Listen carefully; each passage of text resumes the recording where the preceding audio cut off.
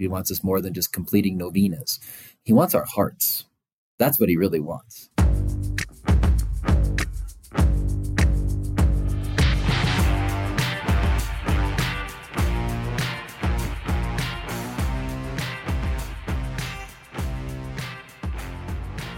Welcome, ladies and gentlemen, to Every Knee Shall Bow, your seasonal Catholic podcast on evangelization and discipleship. My name is Mike Gomer Gormley, and I am joined, as always, by Dave, the Marcus Aurelius of our generation, Van Vickle. How you doing, Dave? Okay, I'll take it. I'll take Marcus Aurelius. I've been have you been with my son Sam every day. Nice. We are joined today by a very special guest, Dr. Edward Sri, a very common household name now to the Ascension Press family, especially if you're involved. I mean, you're involved in so many ministries, so many different things. Focus. Yeah, I saw you at the Defending the Faith conference. Like, you're everywhere. You are everywhere.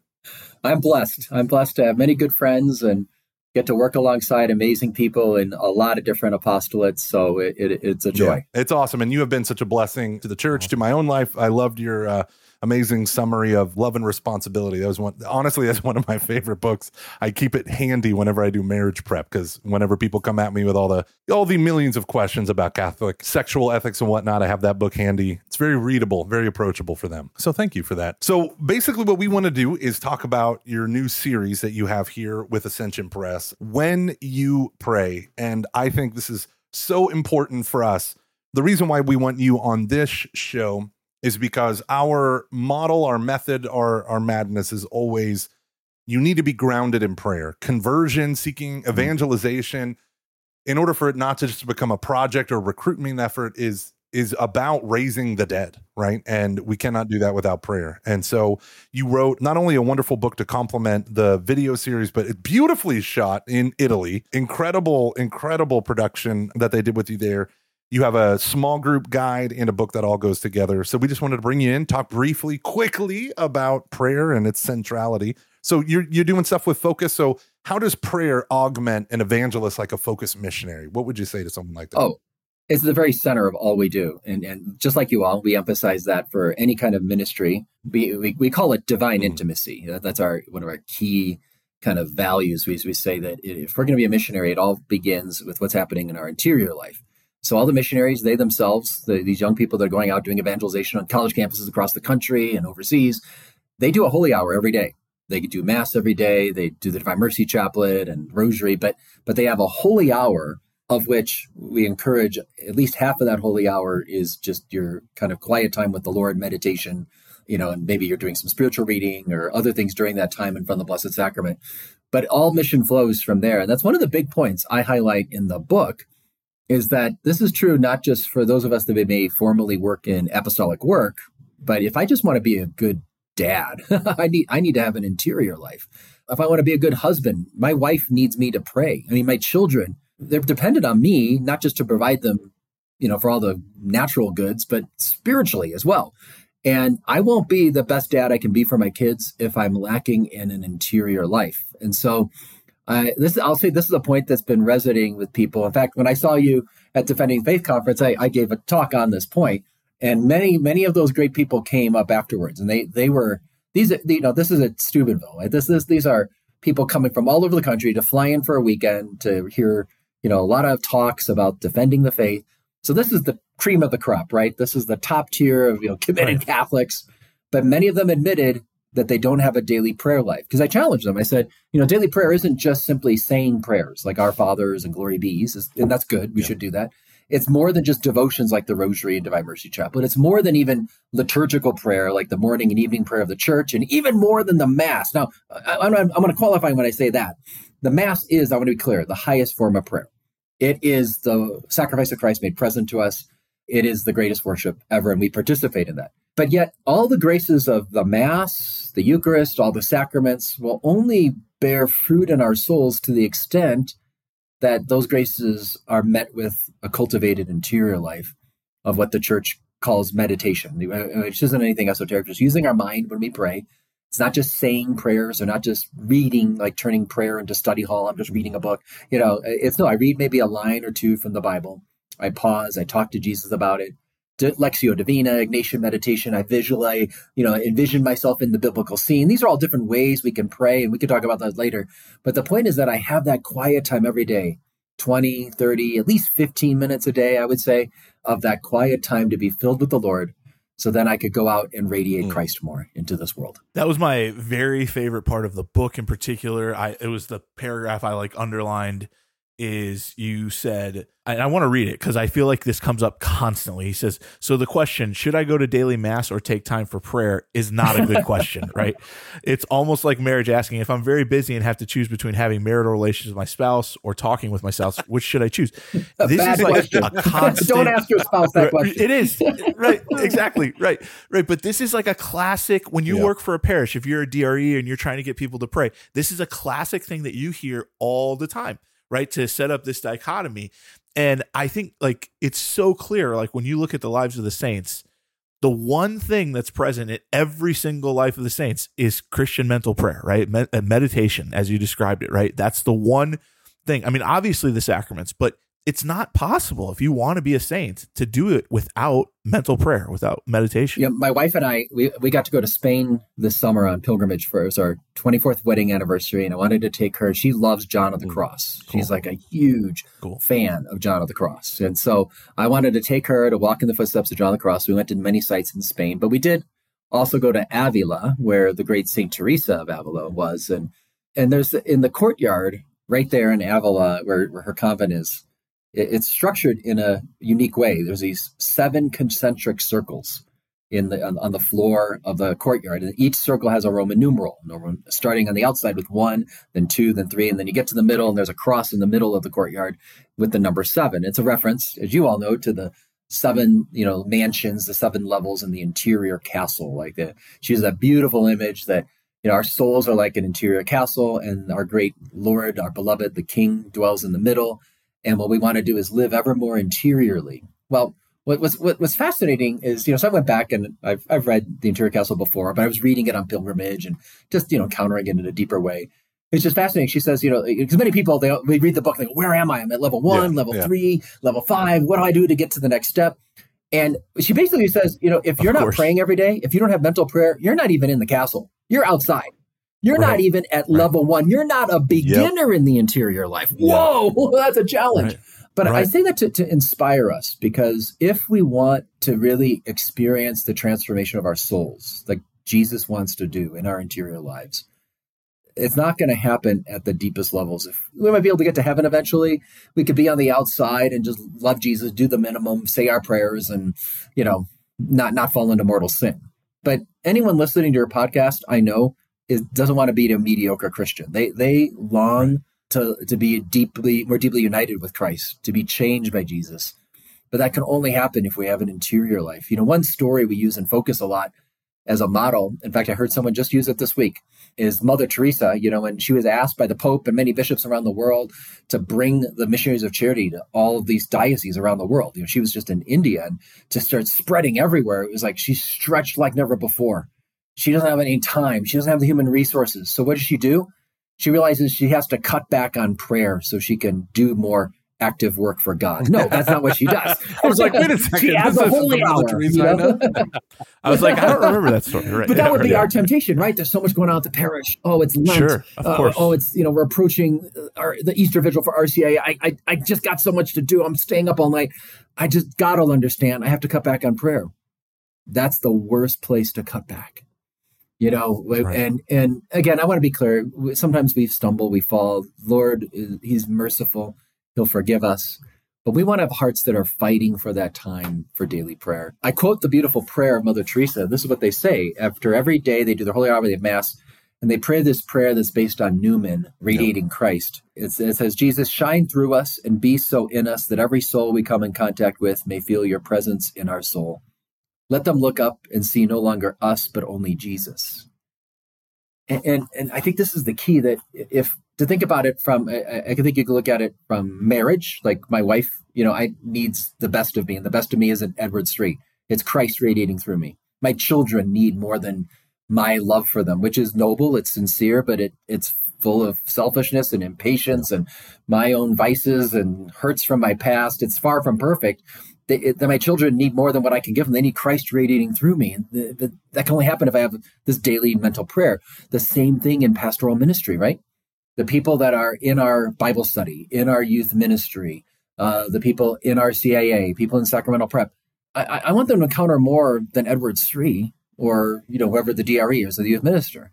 We want them to encounter Jesus in us. And that will happen so much more if I have an interior life. That's more important than my organized lesson plan, or this the nice turn of phrase I wrote out for the people, or the beautiful music and the really well-planned retreat. And again, God wants to use our natural gifts as well. But more important than those things is them encountering Jesus. May they look up and see not just, hey, that was great music, that was a great talk. No, may they look up and see Jesus shining through us. I was just on a podcast called Better Preach. It's about giving talks and preaching and homiletics and all this stuff. And he said, what do you do? What's your pregame prep for it? And I was like, well, ever since I joined the ordinariate, it's Newman's prayer of radiation, right? Yeah. And I love that prayer because the whole idea of what we're trying to do is, and I say this like too much, but we're trying to awaken the dead, and you cannot do that without prayer. Right. If we think that we can turn a soul to God because we gave a sick talk with a cool hook, like without it preceding and being penetrated by prayer from beginning to end, we're gonna miss the point.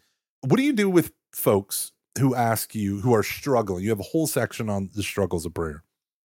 I have some people that I'm working with, some young people, and one of their objections to prayer in general is, why should I have to ask? That's like a bully, or they keep making this analogy to an abusive spouse, right?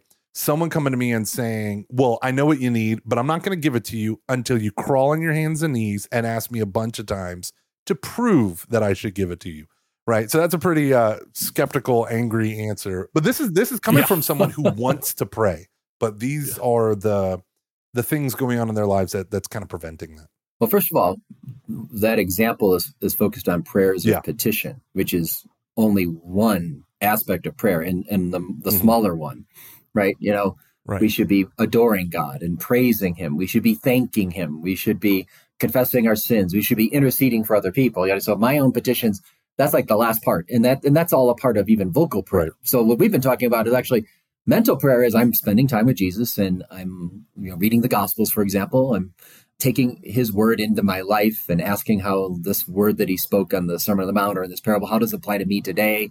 Or I put myself in the scene. I imagine being the hemorrhaging woman reaching out and touching Jesus. So in other words, there's so much about prayer that is not about that one question of petition. So that would be one thing I want to highlight is we want prayer for all these other reasons that are so much more than just the petitions. Now, it's a fair question. Okay, so when it comes to petitions, why do I need to go and ask? I think of it as a father in the home. I love it when I see my kids coming and they ask for help. They want daddy. Daddy, could you help me put on my jacket? Daddy, can you help me put on my shoes? And I want to help them. I'm moved by that. I'll tell you, when I see certain kids that I've had certain temperaments that I've raised in my children. Some of them are more stubborn, and they're more more self-reliant. They're just like, I don't need any help. I want to do it myself. And whenever that happens, it usually doesn't go that well. But I think the idea of when we go and we bring our petition before God, it's not so much like God's testing. Do you really need this? Do you really want it? Do you prove your love to me? And, how fervent are you bringing this petition? I don't think that's it. I think it's much more about humility. And you look in the Gospels, people go to Jesus, the man with leprosy, and says, Lord, if you will, you can make me clean. It is a petition, but it's a humble petition. He's first of all recognizing I can't be healed on my own. I need you, Lord. I need you. That's a fundamental aspect of humility, and I have to go to you as a beggar. But I'm also trusting you that, if it's your will. In other words, maybe I'm supposed to have this leprosy for a little longer because there's something you're going to teach me patience through that, and that's good for my soul. Or maybe you're going to teach me to be more compassionate on people that have it worse off than I do. And so there's some reason God in His providence, not that He inflicted me with leprosy, but we brought sin into this world, which brings all disease and suffering and crosses and broken relationships. And, that's just part of life. But God can use even those things that are hard in our lives for our good. So I surrender. Lord, I really want this promotion. Lord, I really want this relationship to work out. Lord, it could be something noble in ministry. I want this conversion for this person. But I should always bring it with a certain humble detachment of, Lord, I trust your will, if you will. So I think it's much more about growing in humility, recognizing how much we're dependent on God, how much we need him. It's one thing to say it and, to get it right on a catechism quiz. Do you need God? Yes, I need God, of course. But it's another thing to live day to day. We so often live thinking we don't need God, even though we say we do, but we go through our lives, we plan our days, and how much are we really turning to him, calling out to him, recognizing our lack of sufficiency in life. And I think going to God with our petitions helps us grow in great humility. That's awesome. I think particularly your analogy at the beginning, like when a child comes and they say, Daddy, can you help me? I think when people are struggling, particularly like Omer said, using the phrase daddy changes everything, right? Like if you look at God as father, it's a different relationship than someone who's like worrying about being under his thumb. The problem with the scenario that I gave is this woman was violently abused by her ultra religious father. I figured. And so that's why she's always got her hands up and out towards God. And hopefully my way of bringing healing into this is to let her see my fatherhood as not a vindictive, spiteful, that you can love, and you can even exercise justice without it being vindictive or hurtful or anything like that. But I think what you said is the way. Like the way is not, we look at prayer as constantly as this mercenary exchange. I do this, I say this number, I do these 9 days, and you owe me a treat. You give me a little bit of that divine power so that I can get this in my life. But it's like, oh, you want to spend time with me as a divine lover of my soul, and the uniting of, I love the part in the very first chapter of the I thirst, right? Michael, I thirst, right? I love it. And just putting that in perspective of like, you hear this all the time, right? God wants a relationship with you. And it's like, no, he yearns for divine intimacy with you in your humanity. It's a better way to contextualize the life of prayer. How do you help people who tend to take one woman, she's a grandmother, she has a Ziploc bag of saint cards, and her prayer time is she just pulls out a card, reads, asks for a special petition, puts it down, and she does that for 30 minutes straight, and then she's done. So she goes through like 200 of those little saint prayer cards, and that's it. That's her closet, door shut prayer time. Well, on one hand, I think I would just look at that and say, this is what she's been taught, and she learned this somewhere, and she's doing it a lot. So she's wanting to make a gift to the Lord. And I think God rejoices in that, and it's beautiful. I think God also wants more than her saying, and all of us just saying prayers. He wants us more than just completing novenas. He wants our hearts. That's what he really wants. And now I'm saying that particular woman, and when we do novenas and devotions and other, these kinds of prayers, like we are trying to put our heart into it, but there's a deeper level that God wants to get into. And that's where some of the mental prayer comes in, and even deeper contemplative prayer is where he's really drawing our heart out. I think that's the piece, going back to the Mother Teresa line, I thirst, that was the biblical line from John 19, verse 28, that was the center of her whole spirituality, the Missionaries of Charity, is that God is thirsting for us. He's longing for our time, for our attention. He's longing for us to spend time with him. And so just like when I'm with my wife, I love my wife, but I don't just pull out cards and say, hi, honey, I love you. How was your day? Hi, honey, how are you? How was your day? I mean, I'm not just constantly doing things. Now, I do things like that, and I'll buy her flowers, and I buy her, but it's also just the art of just spending time together. I think what's hard for people is that this kind of more quiet prayer or mental prayer is not always easy. We're not good at it. Like I can go say my rosary, say my Divine Mercy Chaplet, do Vespers evening prayer, and check the box in my mind and feel good about myself. I said some prayers. And I think, again, God wants to go deeper with us. But when I sit in the chapel, in the Adoration Chapel, or I'm at home just pulling out my Bible, doing Lectio Divina, my mind wanders. Again, I don't know. Does this ever happen to you all? Does your mind wander? Never. When you pray? It did once. But a sheer act of will, I suppressed it and then continued on. Never again. We're not angels. Our minds are going to wander. We get distracted. Our heart isn't always in it. I feel like sometimes I don't feel close to God. I don't feel like I accomplished anything. I feel like I'm leaving the chapel like nothing, like, was this even worth it? And I think I'll say this, out of all the things I've written in the book, this is the part I'm getting the most feedback on. And when I've spoken on it is what I'm about to share here is because this is the real experience of people that do want to take that next step in prayer. They find it's not easy and it's hard. And I just want to say the saints felt the same way. They had moments of distraction, darkness, aridity. They did not feel close to God all the time. So what are some key things to keep in mind? First of all, it could be, I quote St. Catherine of Siena here. Sometimes she says, we're doing the best we can on our end, but it's the devil who's discouraging us. The devil doesn't want us to pray. And he will get us to think our prayer stinks. We're not good at prayer. So we just give up prayer. We just say, this is too hard. I don't get anything out of this. And again, the devil knows how powerful prayer is for our daily life. So he'll even use our good intentions, our sincere desire to pray well, and our acute awareness that we're not good at this. He'll use that to say, you stink at prayer. You don't get anything out of this. It's not worth your time. Those voices aren't coming from God. They're coming from the devil. So Catherine of Siena says the key is to persevere. And secondly, she says, also, even if you feel like you get absolutely nothing out of prayer every single time, know that you simply showing up is a good thing. She writes about your intention to pray is itself a gift you're giving to God. It's beautiful. And this is very Dominican. St. Thomas Aquinas wrote about, we might not always be able to pay attention in prayer, but we can give God our intention, meaning I show up saying, Lord, I want to give you my best. My mind might wander. I might get drowsy. I don't know what's going to happen here, but I really want to give you the best. I told this story when I was at the Defending the Faith conference about my kids one Mother's Day went out in the field behind our house and picked flowers for my wife. And they put them in a nice vase. But the flowers, it wasn't flowers. It was weeds. And it wasn't even pretty weeds like those yellow dandelions. Those are these pretty weeds. These were those thorny, spiky weeds that look like they came out of Mordor. It'll cut you, Mom. Right. So Beth comes down in the morning and they're there at the bottom of the steps with this vase to give her. Mommy, these are for you. And Beth just gets this smile. And she goes, oh, thank you, girls. This is awesome. Now, she knew they were ugly flowers, but she saw in the vase more than the weeds. She saw their heart. And I say that because sometimes we go to prayer, and we feel like my vase was empty. I just didn't give anything beautiful to God, or whatever was in my vase was ugly. It just, it was a bunch of weeds. But I want to get better in my prayer life, of course. But if I come with a good and sincere intention, Lord, I want to give you my best.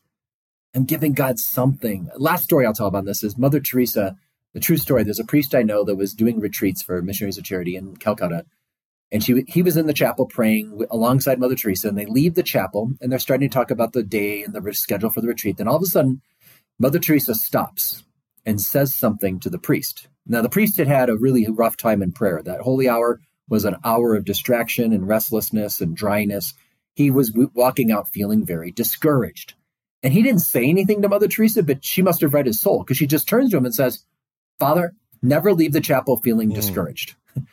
Never leave feeling defeated. You even if you feel like you accomplished nothing, you can give God that nothing. And I think that's a beautiful line that I can walk out and even feel, Lord, I just feel like I didn't do much. I feel like I didn't give my best, but I give you my nothing, or I give you my weeds. Like it's an act of humility, of surrender. Like this is the best I did today. I wish I was better, but I give you this. The Father rejoices when we come humbly. We can even give him our nothing. I like that. I'm writing that down right now. I love it. I think sometimes, right, it's even the best thing we can give him, right? Like when you have nothing to give, it's like, God, like the little girls with your little girls with the flowers. Thank you so much for coming on. This book, When You Pray, and the series is fantastic. As our listeners know, a constant theme of Every Knee Shall Bow is the soul of the apostolate, that we cannot be fruitful unless God gives us that fruit, and our fruitfulness is the fruit of prayer. So please check out the series, check out the book. Thank you so much for coming on, Dr. Sri. Where do people find you? Oh, they can find me on my website, edwardsri.com. That's edwardsri.com. They can find my podcast, All Things Catholic, and certainly get the book at Ascension Press. Awesome. Thank you so much for your time. Awesome. And God bless in your ministry, especially with all those focused missionaries that you got there. It's awesome. Well, thank you. Pray for us, and we'll pray for you and your listeners. Yeah. Good deal. God bless.